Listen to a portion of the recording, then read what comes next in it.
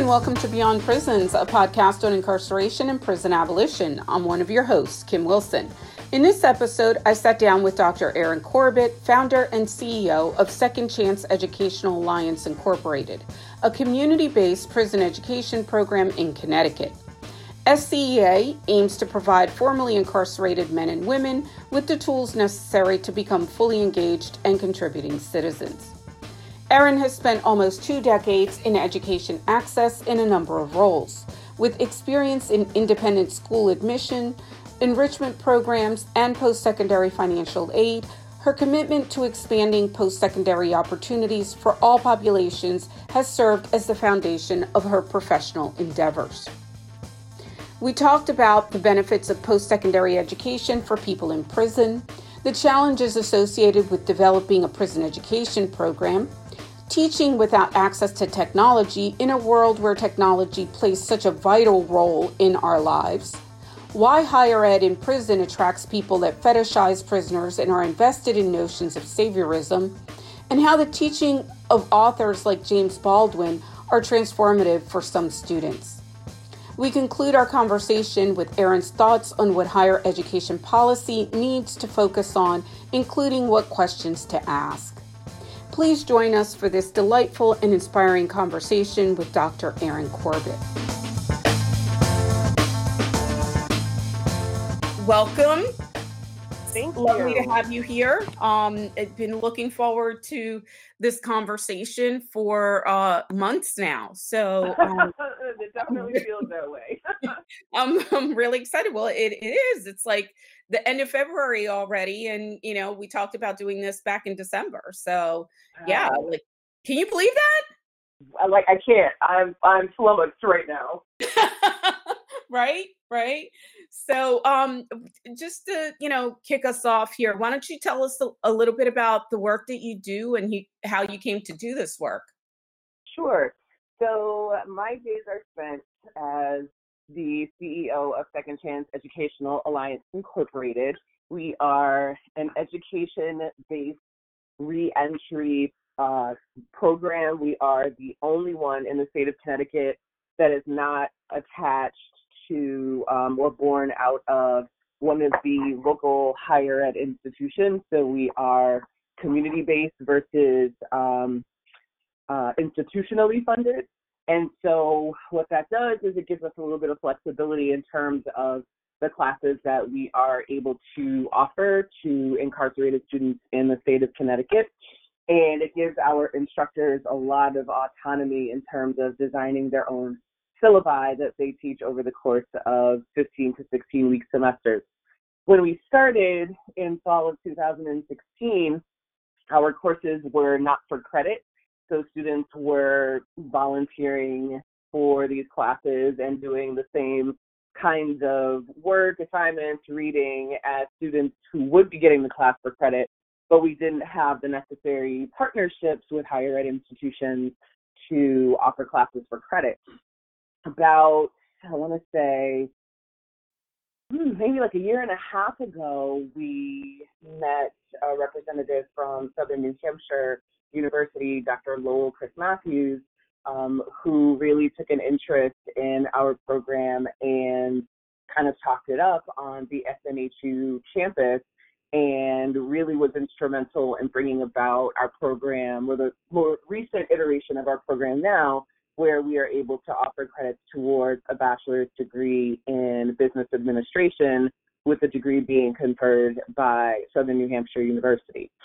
So we have currently about 30 students in our degree granting program, and then we have about 50 or so students in our continuing education program, where they take classes, students take classes not for credit in philosophy, economics, network design, biology, physics. We were going to offer Spanish, but the teacher didn't follow through. So we won't be able to offer Spanish this semester.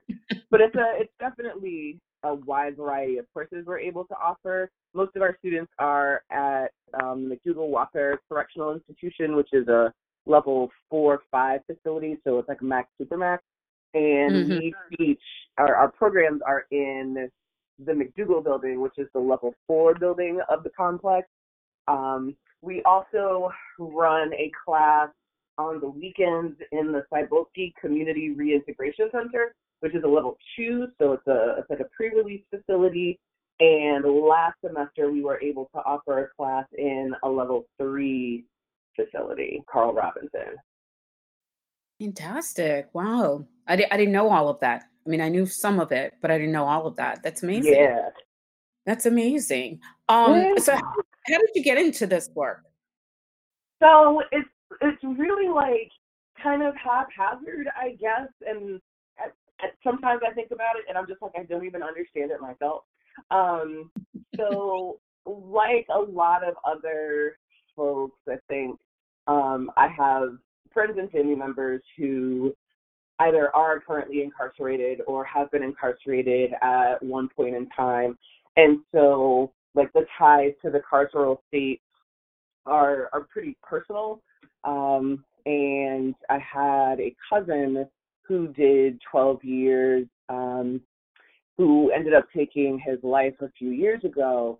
And it just made me think, or made me start thinking about how the help that he needed, or the help that, like, right from the outside that I thought he would have needed to better acclimate to post-release life, I think he just didn't get, and I didn't have the language to kind of ask the right questions to make sure that he was getting access to some of the resources that he may have been eligible for to help ease that transition. And so, you know, I see a lot of what I do as like being that person for someone else who can kind of help provide some resources to at least ease some parts of these transitions. It's also like tricky because McDougall Walker is a maximum security facility, and so folks aren't getting out for a really, really long time. But I think that the value in being able to offer education in that environment is not only that people who have longer sentences, you know, many are still going to get out, and because they've had longer sentences, the length of time that they have been away from society has increased, which means that you're increasingly now going to see the folks who are getting those 20, 30, 40-year sentences from the war on drugs getting out now. Mm-hmm. And that means that they have spent a lifetime not introduced to technology in the way that it has become so embedded in our regular lives. And it takes a lot to reacclimate to a society that looks and feels entirely different than the society you left when you were initially incarcerated. Absolutely. Yeah, you kind of anticipated my next question there. And maybe we can, talk about it a little bit more. But, I wanted to ask you, what, in your view, are the benefits of a post-secondary education for justice-involved people? And, you've already touched on that, but I'd love to hear more. Yeah, so, a lot of the benefits of a college education, are the same for free world students and students who are incarcerated when we think about the ways that we kind of learn and improve upon our critical thinking and analytical thinking in the classroom.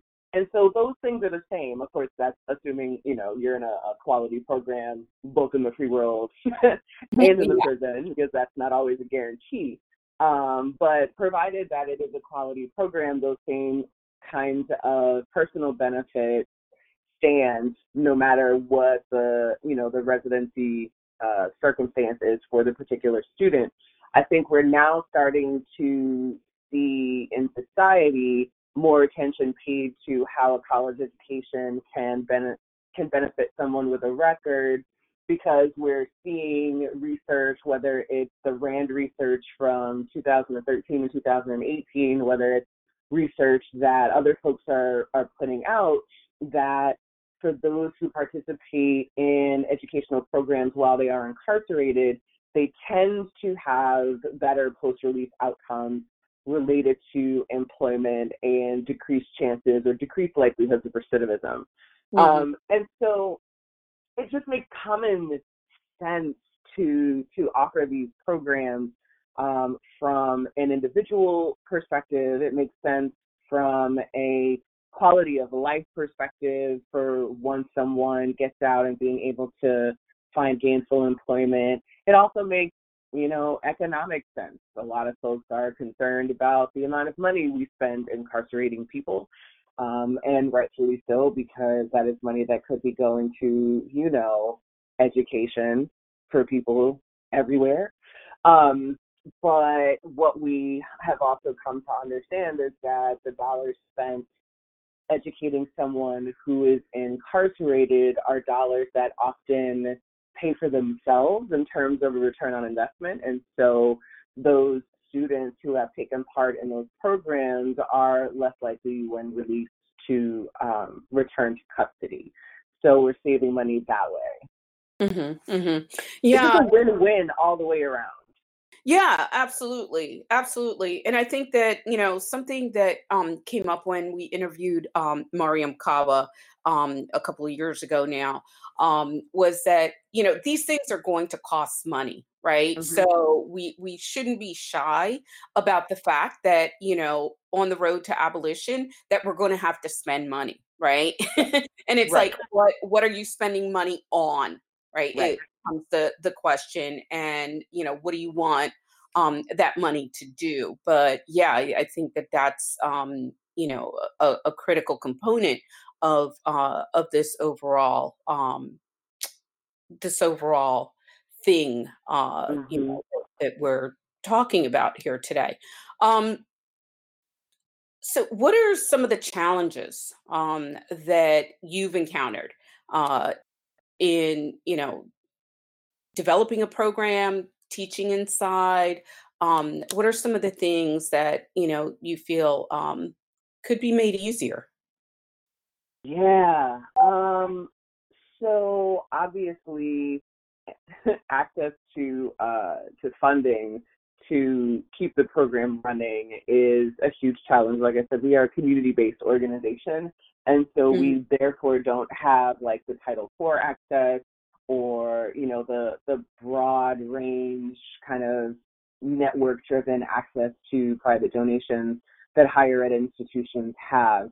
And so we find that from the donations that our supporters make, we rely very heavily on those, and everything goes to program costs, basically. So it's buying books and notepads and making copies at Staples. Like the people at Staples know me pretty well right now, and they know when my semesters start. They're like, "We'll see you next week." And so that's always, a challenge. I think programmatically, it can be a challenge to just make sure that the quality and rigor of instruction inside is the same as it is outside. And outside, you have access to many, many, many things in terms of like manipulatives and teaching aids and things like that. And libraries, databases, all of that, journals, every single thing that like makes the education more accessible to people outside is mostly not present inside correctional facilities. Like there are a few exceptions across the country. I know Iowa has a fairly liberal technology policy that has worked really well for them, and California has a lot of flexibility there as well, but they are the anomalies. They and others that have tech policies are the anomalies and not the norm. And so you are essentially stripping down, if you are an instructor, you have to strip yourself of all of the tech crutches you might have, all of the tech aids you might use, and it is really you, the students, and a whiteboard and some handouts. And you have to make it engaging. Have a whiteboard, like Yeah. I've that taught may in not cases where it's a blackboard and chalk, and exactly. Exactly. Or just a pencil and paper, because a lot of facilities won't even allow you to take in pens, right? Right. And Right. all of these things have to be, cleared beforehand. So you can't you're not allowed to just show up and say, like you can't just spontaneity and creativity are lacking, or basically extracted from the entire process. So you really have to adjust your teaching to Exactly. to this environment and become creative in other ways, because it's not like you can just pop something on a flash drive and walk in and say, oh, okay, so there's this thing, or pull Right. something up on YouTube, that you found interesting or whatever. Right. Those things aren't there. So I just wanted to, get into that so that folks really have a sense for um, the level of not having technology inside, right? The lack of. Yeah, it's a lot, and the clearance processes can not can they certainly vary from state to state, and the extent to which that clearance process for the materials is timely also varies from state to state. So we have been fortunate in that our contact at McDougall um, gets these things through for us in a really timely fashion. And so we're not having to have the long kinds of waits that I know other instructors in Mhm. other states and other programs are having to have. And so it's it, it's fortunate, like we are fortunate that we have him there, but I feel like access to that kind of like professionalism and expedient kind of processing shouldn't be something, again, that is the anomaly. I think Exactly. it should certainly be the expectation, because it just allows things to run smoother Hmm. and for students to have as much access to learning materials, or critical learning materials, as they possibly can. It certainly does. The process itself certainly has some limitations in that, like you were saying, if something happens necessarily on like the spur of the moment, in terms of like a current event, then bringing in material for that is not always something that's guaranteed to be Yeah. able to happen in a facility, in a classroom. And so that can certainly impede like an entrepreneurship course, or like an economics course that's talking about the rise and fall of the stock market, where you're having to look at things every day. Yeah. So those sorts of things are part of the challenges. But I will say that, while we have certainly had a lot of those challenges, like we seem to have lots of problems with rosters in in our program, but we have been able to get things cleared pretty quickly. And so, we're just like, I mean, thank God for small favors. Right. Right. But I have also noticed that from the perspective of an instructor, I've had to work really, really hard at refining my instructional methodology in the absence of technology. Hmm. So when I talk about using tech as a crutch, a lot of that just comes from my own experience of having used technology as a crutch Yeah. in a classroom or in a presentation, and overly relying on a PowerPoint, or overly relying on a poll everywhere, or something that's, tech interactive. And I've had to work really hard at building lessons that can sustain the weight of just being in front of a classroom with, people who also want to be engaged the same way free world students want to be engaged, Yeah. but who also understand the limitations of the environment. Yeah.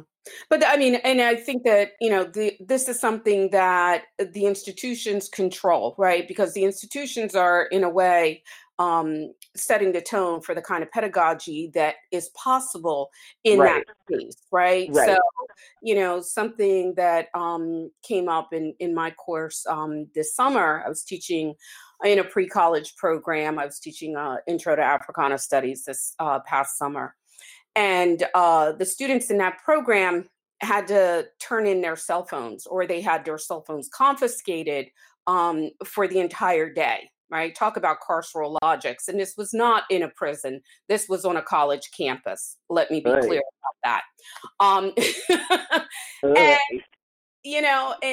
here I am talking about, the early days of, the Black student movement and this fight to get Black studies into the academy. And one of the, core principles was that, we would keep up to date on the technology like that. We Mhm. need to know what is happening in the world, and access to technology is a part of that. So here Yes. I am in a course teaching mostly Black and Latinx students without access to this technology. And I'm like, Right.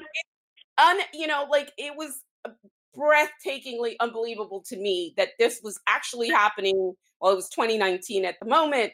And I'm saying, okay, so if I mention a word or you come across something in the text that you're not familiar with, it would be helpful for you to look it up, right then and there. Like no one Mhm. is carrying around a dictionary, a hard copy of a dictionary anymore. You either Google it or, you Google it. Like Yep.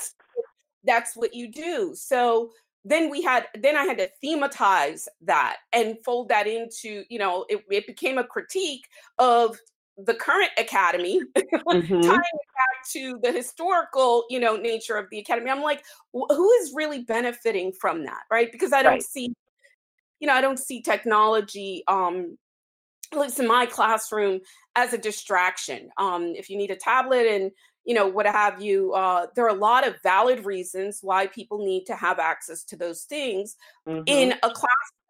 And it's also speaking of access, it is about accessibility, because I had a lot Yep. of students over the years who need the PowerPoint for whatever reason. And it's Yep. not my job to say, well, this thing over here, isn't it's somehow not a good thing to do or to have if it's helpful to some of the people in the class. Like, Right. you know what I mean? And so anyway, we could talk about, pedagogy and the issues there, but all of that is gone. Like you've really stripped of these things when you're teaching inside, all right, for the Mhm. most part, well, with the Yeah. exceptions that you mentioned. So that's interesting. What are some of the most rewarding things that you found about teaching inside? And obviously not uh, refraining from the kind of fetishizing of prisoners that seems to be so prevalent, or the kind of saviorism that seems to be prevalent for a lot of people who go um, into prisons to teach. I don't think we talk about that publicly enough. We definitely do not, because I don't feel that a lot of people even recognize that for what it is. I think that in this space we are, and when I say we, I mean kind of like the critical pedagogues that are looking at these kinds of opportunities as ways to provide students with information about how to essentially kind of deconstruct and reconstruct their physical realities, their social realities, the political realities in which they exist, and employing that kind of critical analysis demands that you understand the power structures inherent in this kind of exchange, the kinds of power structures and power dynamics that, despite us wanting to dismantle them, they are still very much present, right? Because this is still a prison. And so understanding the power dynamics that are always there also demands an understanding of how some people come into these spaces to feel better about themselves. And Mm. so this is a personal pursuit for them to feel good, as opposed to a personal pursuit of justice and helping others facilitate their own empowerment. You see what I mean? Like there's certainly a difference between how one enters into the carceral space. Um, I think that in terms of the rewarding pieces, there are so many and they're the small, like, fleeting moments that you would just never catch in any kind of qualitative research endeavor, because they're those quick moments in the classroom that make every teacher feel fulfilled with what they're doing. And so, you know, one of those moments literally happened last night. I have a student in my entrepreneurship class, and he is also in the psychology class that I teach, and those classes meet on Tuesdays back to back. And when he first started with us in the fall of 2017, he, bless his heart, was so over it, like just wasn't engaged in class, was having side conversations, rarely handed in homework. And, you know, we had some conversations early on, like, if you don't want to be in the program, you don't have to be in the program, and that's fine. But if you're going to be in this space, you are going to help create this learning community and not take away from it. And what also happened, because this is also something that I don't think we talk about, the folks that he was kind of having these type of conversations with in the class dropped out of the program, and he stayed. And once they dropped out of the program, because teachers don't ever want to talk about the fact that in prisons, there are still students who can be disruptive to your class. Like, teaching inside of a prison it's not always going to be the fantasy of, oh my gosh, thank you so much, Master, for coming in and teaching me and all. Like, that's not real. You're going to have students who are over everything that you have to say, and they're there for whatever reason that is not related to being educated. And there's no judgment in that. It's just a fact. And, you know, because it wasn't like I went and got my doctorate because I enjoyed learning. I went and got my doctorate because I knew it would help me command more money in the future. So people come to education and come to classrooms for a lot of different reasons. And so when these students in particular, who had come not for reasons that allowed them to be contributing class members, when they left, this other student, like, you could just see he became a totally different person. And he started doing his work. He came up to me. He's like, Doc, I think I need to take the English class over because I didn't really do as well as I know I could. I really need the help with writing. And so he's had this trajectory of, like, starting from, I don't really want to be here, I just kind of signed up because, to now he's wanting to retake a class that he's already taken and really apply himself in a way that maybe he had not applied himself before. And so last night, he was, the entrepreneurship class had finished, and we were waiting for the psychology class, and they were going to have a quiz. They had a quiz the previous week, and everyone felt that they had not done well, and so there was just this general, like, somber mood before class starting. They were like, oh, these quiz grades are coming back. So I just happened to, like, see him, you know, just sitting down, very quiet, not talking to anyone. So I walked over. I'm like, hey, you know, what's going on? What you reading? And he just, like, opened the pages that he was looking at, and they were all of his notes, like, beautifully highlighted. Things were organized. He was like, man, Doc, I'm just studying because I know that I can do better than what I did on the quiz last week. Like, I've been studying really hard all week because, like, I know you believe in me and I believe in myself. And I'm like, inside, I'm like, oh my God. But outside, I'm like, yes, you can do it. Yes, that is so great. I'm so proud of you to see you come along all of this way. And inside, I'm like, finally. So, you know, like, it's stuff like that like I wish that I could capture in some sort of way, but you can't bring any electronics in to record anything. So, you know, it's those things that keep me going, and they happen all the time. Where, you know, in one class I taught an English foundations course and like an English Lit and Comp Foundations course. And in that course, I teach James Baldwin's The Fire Next Time, which is like my second all-time favorite book. My first all-time favorite book is Song of Solomon by the Queen, Toni Morrison. And so we're reading The Fire Next Time, which is a relatively short book, but I think encapsulates a lot of what Baldwin just kind of brought to our world. And one student just seemed a little bit withdrawn in the class on that particular day. And he's a student who, was always kind of talkative and contributing, et cetera. And so I'm like, hey, what are your thoughts and how are you seeing Baldwin's argument? And he was just like, I just feel like our lives were so similar, and maybe if I had known who James Baldwin was when I was a kid, I may not have been here. Wow. Yeah. And I was just like, oh, yeah. Gosh. Yeah. And again, on the outside, you have to be like, yes, we come to certain authors and certain readings at certain times for certain reasons. And, I can't say why you did not know about James Baldwin earlier on, but let's, talk about how his writing is impacting you now. Let's talk about, all of these other things to try to, not dwell in the fact that we have an education system, oftentimes a public education system, that does a tremendous disservice to students in urban and rural areas, that does a disservice to Black, brown bodies all of the time. And when you're teaching inside, you see a lot of the byproducts of that. You know what I mean?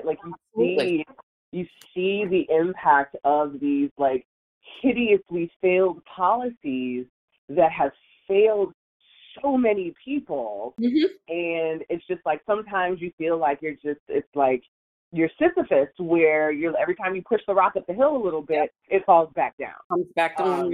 Yep. And so you feel like, I'm making progress here, but then something happens and you're like, okay, maybe not as much progress. But you start over again because you know that that's what you have to do. Yeah.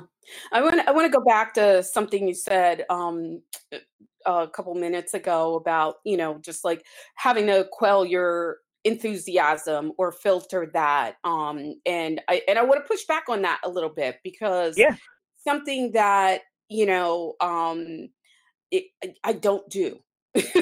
And I'm not pushing back on it because I don't do it and saying, oh my God, Erin, you have to do this or whatever. Not at all. But I felt like, the people who taught me how to teach back in the day, and I've been teaching for over 20 years now. I think this is my 22nd year of teaching, 21st year. I've lost track, but it's been over 20 years, right? And in the early days, I felt like I had to model a lot of the folks that were around me, and critical pedagogy wasn't something that any of these people were talking about at all. That was a term that I came to much later. But, taking folks like Henry Giroux and Bell Hooks and these folks seriously, and I know these folks, so I'm just having the conversation and not criticizing your teaching at all. So I just want to be clear about that. I found it really fucking liberating to just say, okay, I don't need to have this facade, because now I'm having to think about, what how I'm going to present in a particular way. And what is it that I'm trying to do, right? What am I trying to bring into this space? Can I bring my most authentic and genuine self into this space? And what would that look like? And how will that help with, everything else that I'm doing, right? So, and I'm not saying that that's a perfect approach. I know it works for me. I know it's worked for me for a very long time, and that I've refined my thinking. And, there are things obviously that, I don't say or won't do in a classroom. But I also find it super liberating in a lot of ways, especially, I teach writing. I've taught writing for a very long time. And for many of the texts that my students are reading, they have to they risk something of themselves, right? And I want to Right. show them that I'm also risking something, right? So if I'm Absolutely. self-disclosing and putting things out there, and I'm like, if someone's pissed, like I want to make sure that they understand I'm pissed too, right? Right. That if there's something where we're going to all be like super joyful and excited, I feel like it's just one less thing for me to have to bring in, particularly if we're in, talking about being in that space, being inside. I don't know if you have, if you have thoughts on that, Dr. Right. Corb. Yeah, no, I think like there's certainly a lot to unpack in that. I think there are kind of two things that stick out to me. One is overall how we present ourselves, and then like number in terms of how we are with, I don't know, maybe staff in the facility, et cetera, versus how also we present ourselves with students inside the classroom.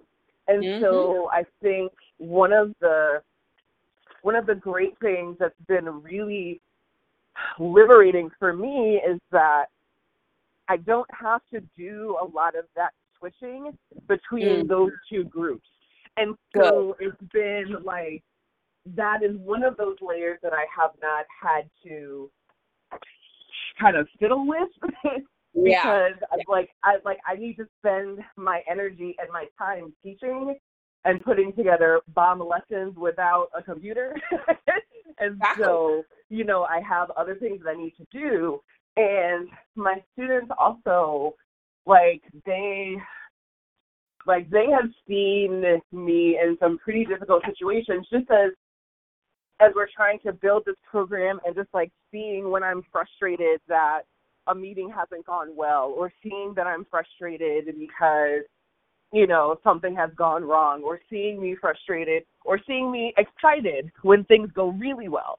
And Absolutely. so we've been able to create that kind of relationship, faculty to student, that allows me to bring my fullest self into the classroom, despite the classroom itself kind of being in this oppressive space. Absolutely. I Absolutely. think and I apologize, I just got into my car, so it may sound a little like weird in a minute. So it might be like, real, real, real. I think in that moment with that particular student, and even with the other student in the classroom with James Baldwin, I always have just this internal monologue happening at all times. Hmm. And so part of that internal monologue is this like exorbitant emotional expression at like all things. So I'll be like, I hear you, yay! right? Oh, fuck that. And so, but I'm able, to say, and this is what I said to the student yesterday, I was like, I am really proud of you. And I just want to make sure that you hear that directly from me. Like, I see the work that you're putting in. I see the changes that you have made. And I could not be prouder that you have stayed in this program and are giving 150%. And being able to feel comfortable, saying that, but also understanding that for some students, it is going to mean something very different to hear that from an authority figure than it will mean for other students. It's also important to just kind of understand and compartmentalize. Absolutely. Absolutely. Absolutely. No, I'm so glad you said that. I want to go back to, the Baldwin essay, right? Because I read one of your one of your students' essays on Baldwin's The Fire Next Time. And we're gonna link to that essay in the show notes. But it was the essay from 2017, and at the end of the essay, the student wrote, and I quote, I chose to write what I have because I am personally pursuing the idea that economics has played a key role in not only manifesting racism, but perpetuating its existence. Whether Baldwin intended that kind of interpretation of his work, I don't know. Maybe I missed the boat completely. I know one thing. The fire next time has made me think, opened my eyes, and given me hope. Thank you for sharing it with me. End quote. And I read that and I was just like, wow. Yeah, Like that is yeah. so beautiful. And I was wondering, what was your reaction when you read it? Oh man, like that. I'm so glad you found that. So that was from one of the students that I had in Rhode Island, the place where I was fortunate enough to teach with a blackboard, and it was it was it was an entrepreneurship course, and this one student was just demonstrated that he had a very particular interest in certain kinds of literature. So he was always reading literature about like Black liberation and freedom and all of these kinds of things. And so I just was like, hey, so here's a book that I think you might like. And he was like, I don't know, maybe one of maybe 3 or 4 white students in the class. And so I was like, here, it's one of my favorite books. Love it, love it, love it. And so he brought that reflection back to class the following week.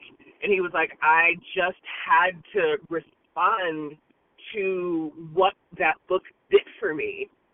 And so I'm like, okay, I went on with class or whatever. And then I read it later and I was like, okay, I'm crying. I'm not crying, you're crying. Because when I read The Fire Next Time for the first time, that is literally the same reaction I had. Like, I didn't feel like my command of the English language was good enough to communicate how life-changing that particular book is.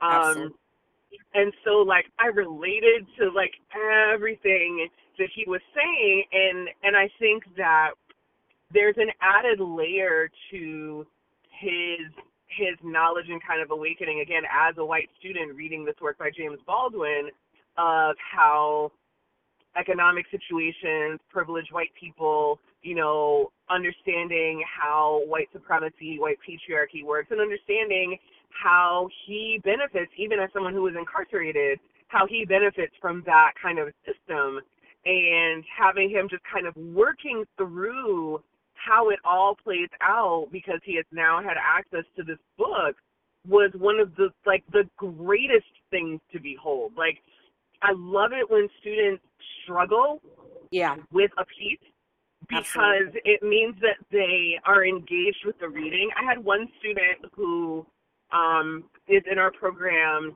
at McDougall Walker, and I was like, I feel like you probably need to read some Reza Aslan. And I think I had just finished reading No God But God.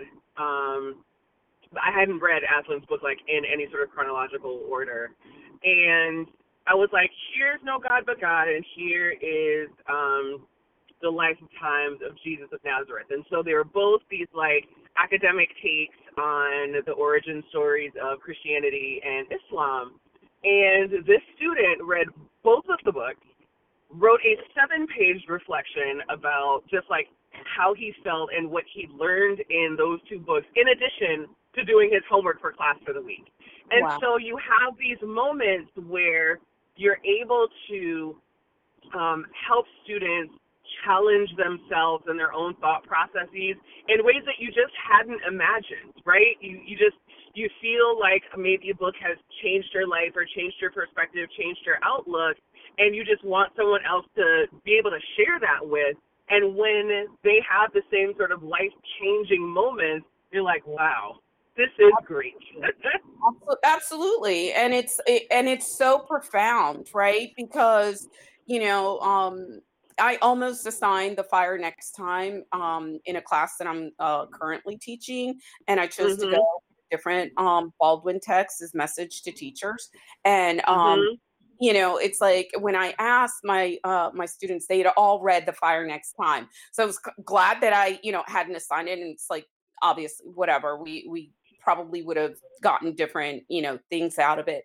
But, as I read that essay, right, there were several things that happened. One, I didn't know that this was in the context of an entrepreneurship course that this student had read. So I'm like, I can't imagine. I have an undergrad degree in business.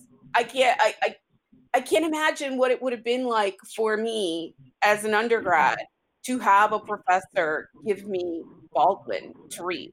Like that would have had such a profound impact on me then. I mean, I come to Baldwin later, after undergrad. But also the fact that the way that the student is writing, right, really does mirror the way that Baldwin writes, right? Yes, right, exactly. And not only that, but Baldwin's concern with, and he attends to that space in between the personal, right, as well as the broader kind of historical context, the political, and for him, identity matters a great deal, right? For Baldwin, identity matters. And then I'm reading the student's essay, and I'm like, he's talking about his own identity, right? And it's like, there's so many different layers. And, something I do, because this is what struck me about that piece, a lot of things did, but is that, I encourage my students to be in conversation with the text, with the author, to interrogate the text, to feel as though they can talk to the author.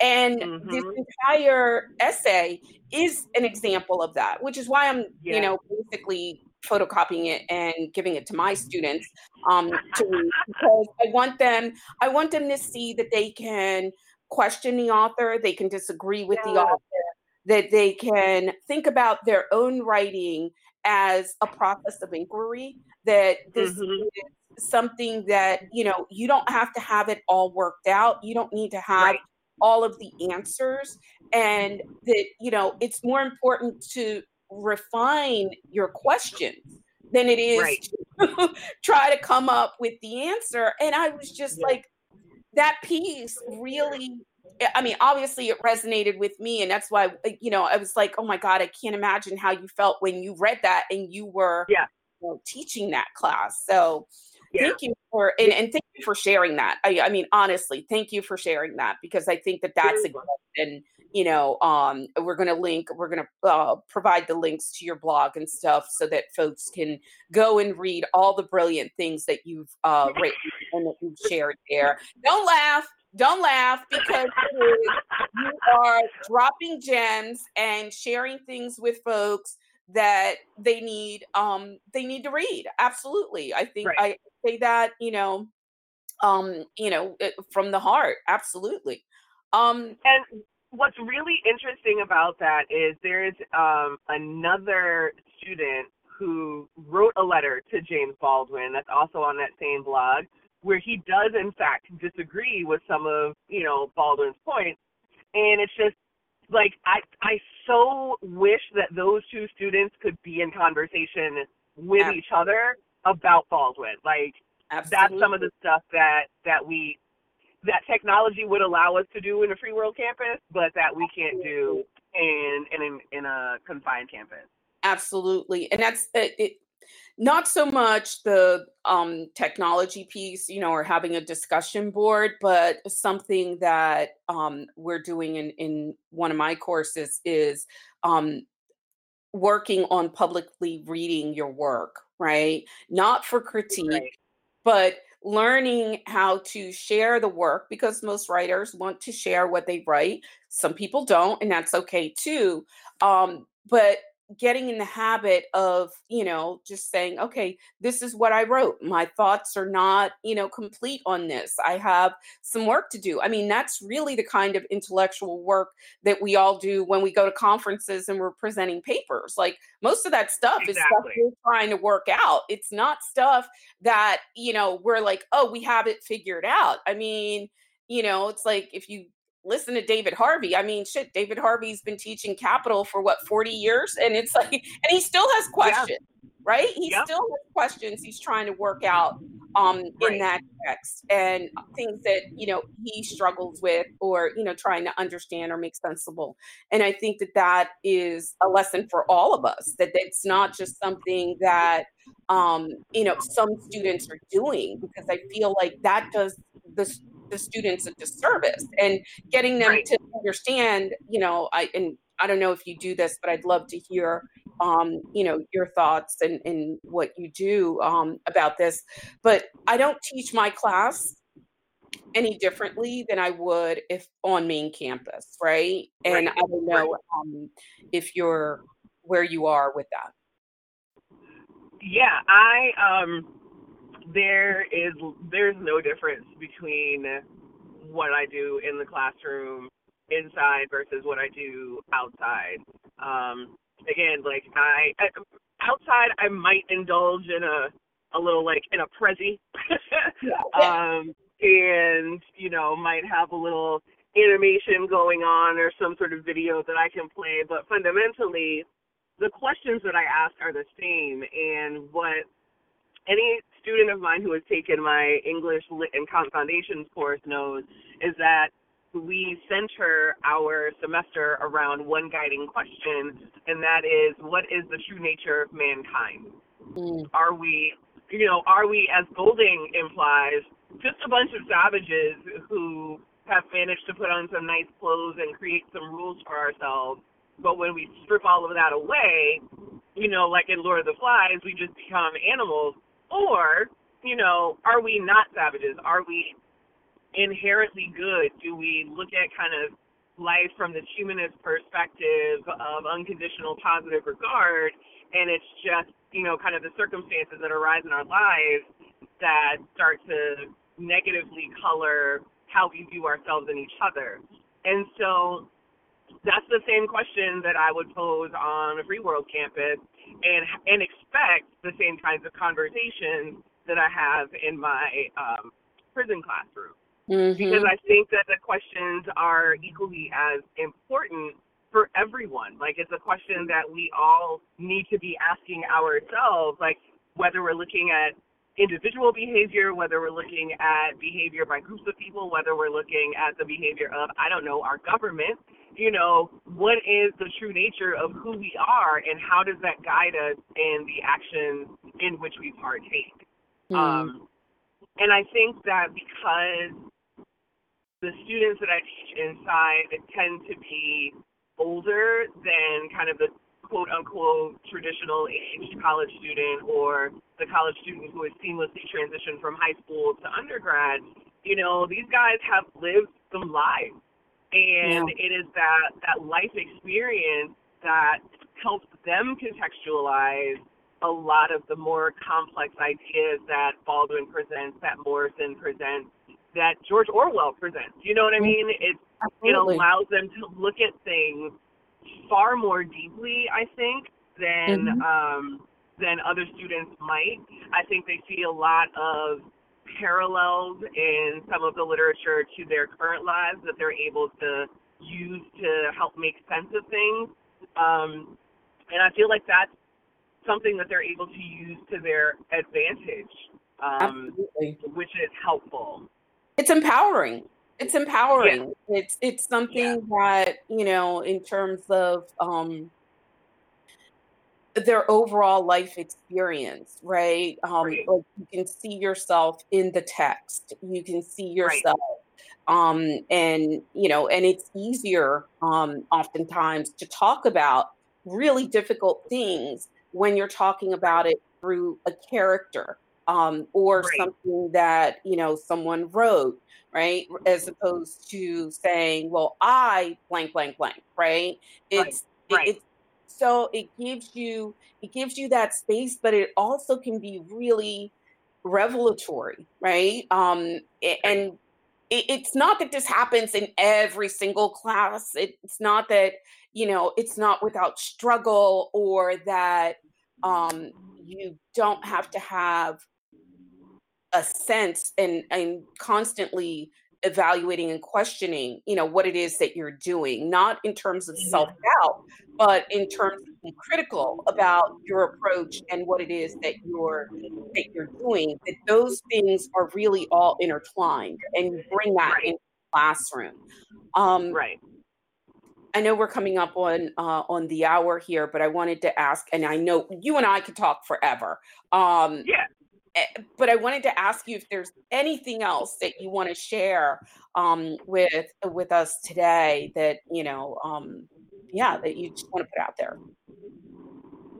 I think that the thing that we need to pay the closest attention to now, if we look at higher ed and prison specifically as a field, is I think we need to look more closely at this question of quality and what that looks like for inside programs. I think that depending on who you ask and kind of who's funding them, the answers might look one particular way or look another particular way. But I think that we need to have really honest conversations about quality that don't continue to privilege programs that have large endowments or have super gobs of money, because then we are simply recreating the resource hierarchy of higher ed, which is a problem. And anyone that does higher ed policy can talk for eons about what those problems are that are caused. But when we privilege those programs that have more money, you dismiss and marginalize the small programs, the community-based programs that have been doing this work unfunded, but have been doing amazing work. And that oftentimes provide the models that these larger, more resource programs build upon without giving the due credit. And so I think that kind of conversation needs to be had in a more nuanced way, with more representation of people of color who run programs, 2, more representation of currently incarcerated students in all kinds of programs, and 3, formerly incarcerated students from all kinds of programs. I think the conversation has been dominated right now by a particular set of voices that are well-resourced and are not always reflective of the communities that are being served. And so I think we need to be really explicit and deliberate about expanding the reach of that kind of conversation. Absolutely. So on that note, we'll have you back with with Dr. Michelle Jones, soon to be Dr. Jones, right? And I already have several other people in mind for that conversation. So there will be follow-up to this. But don't get me and Bria on the same conversation, because it'll be over. Right? I'm like, oh boy. It'll be all over. Just done. Just cut the mic off. Oh my God. I should just hit the record button and just let it run for like an hour and just let people just talk. That would be amazing. But seriously, folks have no idea. They could just be flies on the wall, and they would be privileged to be part of that conversation, to eavesdrop on what it would be like. But, I want to thank you so much for taking the time today to be here to share with everyone, your wisdom, your energy. It's just been delightful. So thank you so much, Erin. You're welcome. Glad to do it.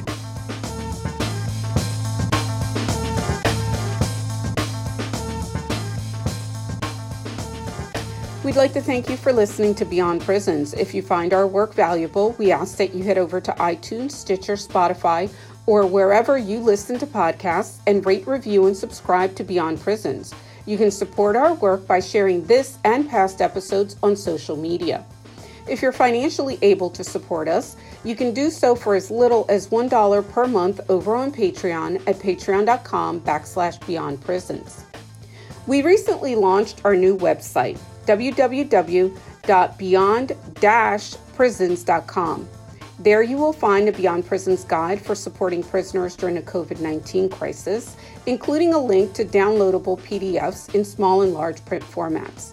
And now that PDF is available in Spanish. There's also a section on mutual aid projects that we update frequently and a list of demands that includes a call for the immediate release of prisoners. If you'd like to get in touch with us, you can drop us a line at beyondprisonspodcast@gmail.com. Thank you for listening.